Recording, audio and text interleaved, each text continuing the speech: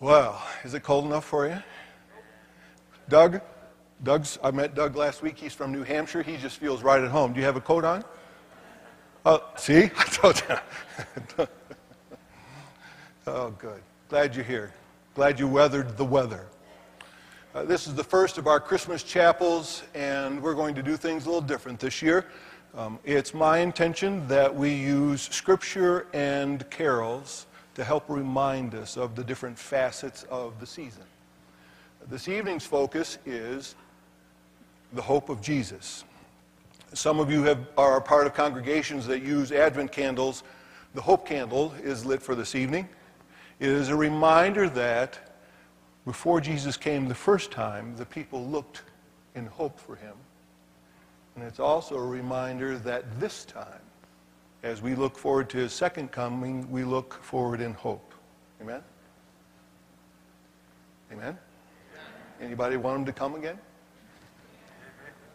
The thing about hope is that it tends to shine brightest when things are the darkest. It was true the first time Jesus came, and it has been true during times of darkness as we anticipate his coming again.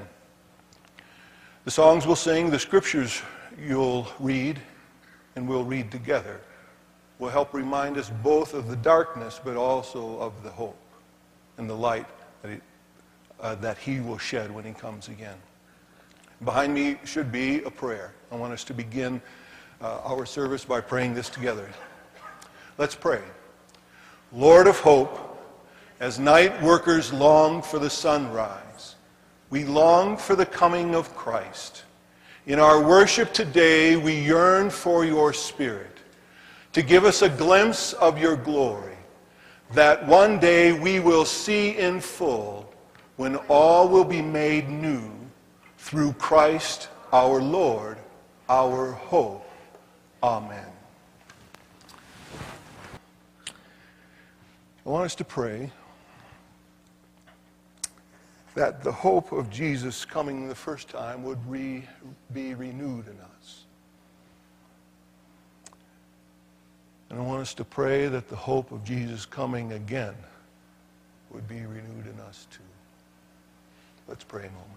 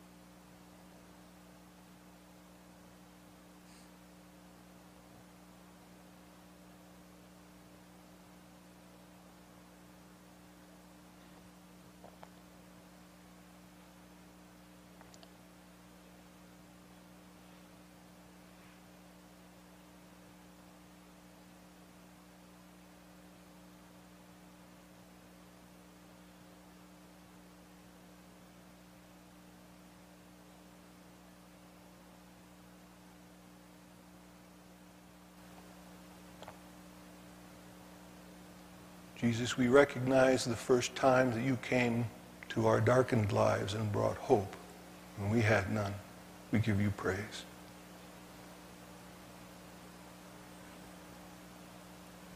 And we ask that into every darkened part of our lives you would come again and bring your grace, apply your Spirit, shed your hope into every question we have, into every real obstacle we face, into every demand that is beyond our capacity to meet. Shed your hope.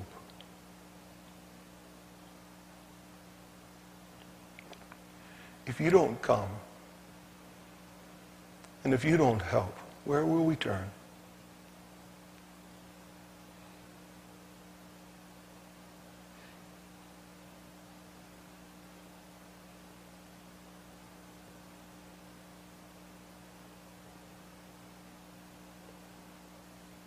And we ask, too, that in the same way you brought hope the first time, that you would use us to bring hope to others who don't know you yet. In the places where we work, on the streets where we live, and the interactions we have with people at the grocery store and at the gas station, and in the mall, and in the library and on campus.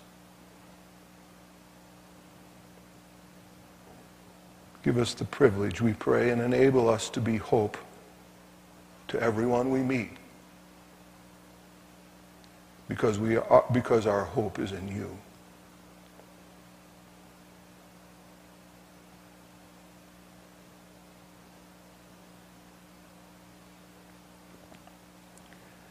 And then we pray that you would renew our hope for your coming again.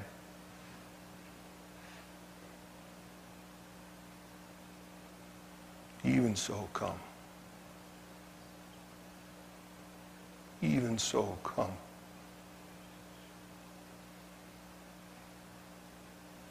And the prospect of your coming, in the prospect of your coming, everything is made plain and made clear. And hope flames eternal. Even so, come.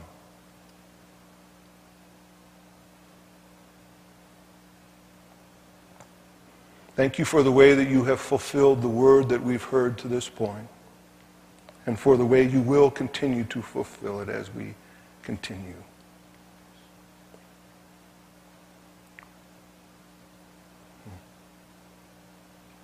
The hope of glory, that's you. We give you praise. Amen.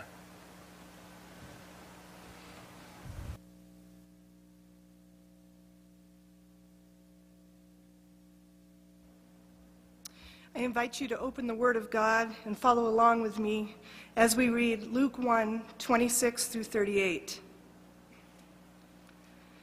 In the 6th month, God sent the angel Gabriel to Nazareth, a town in Galilee, to a virgin pledged to be married to a man named Joseph, a descendant of David. The virgin's name was Mary. The angel went to her and said, "Greetings, you who are highly favored, the Lord is with you." Mary was greatly troubled at his words and wondered what kind of greeting this might be. But the angel said to her, "Do not be afraid, Mary. You have found favor with God. You will be with child and give birth to a son, and you are to give him the name Jesus. He will be great, and he will be called the Son of the Most High. The Lord God will give him the throne of his father David, and he will reign over the house of Jacob forever. His kingdom will never end." "How will this be?" Mary asked the angel, "since I am a virgin?" The angel answered, "The Holy Spirit will come upon you, and the power of the Most High will overshadow you.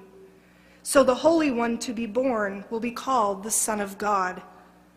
Even Elizabeth, your relative, is going to have a child in her old age, and she who is said to be barren is in her 6th month. For nothing is impossible with God." "I am the Lord's servant," Mary answered. "May it be to me as you have said." Then the angel left her. This is the word of the Lord.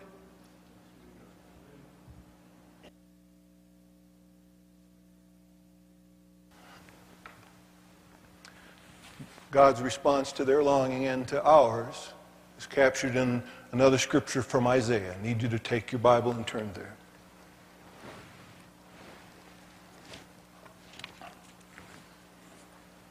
Isaiah chapter 9. Our reading is going to begin with verse 2 and it will end with verse 7. Isaiah 9, beginning with verse 2. And I'd like you to stand and read with me these verses from Isaiah. Let's read aloud. "The people walking in darkness have seen a great light. On those living in the land of the shadow of death, a light has dawned. You have enlarged the nation and increased their joy. They rejoice before you as people rejoice at the harvest, as men rejoice when dividing the plunder. For as in the day of Midian's defeat, you have shattered the yoke that burdens them, the bar across their shoulders, the rod of their oppressor. Every warrior's boot used in battle, and every garment rolled in blood, will be destined for burning, will be fuel for the fire. For to us a child is born, to us a son is given, and the government will be on his shoulders, and he will be called Wonderful Counselor, Mighty God, Everlasting Father, Prince of Peace. Of the increase of his government and peace there will be no end. He will reign on David's throne and over his kingdom, establishing and upholding it with justice and righteousness from that time on and forever. The zeal of the Lord Almighty will accomplish this. The word of the Lord. Okay, just give me a chord. This will take too long.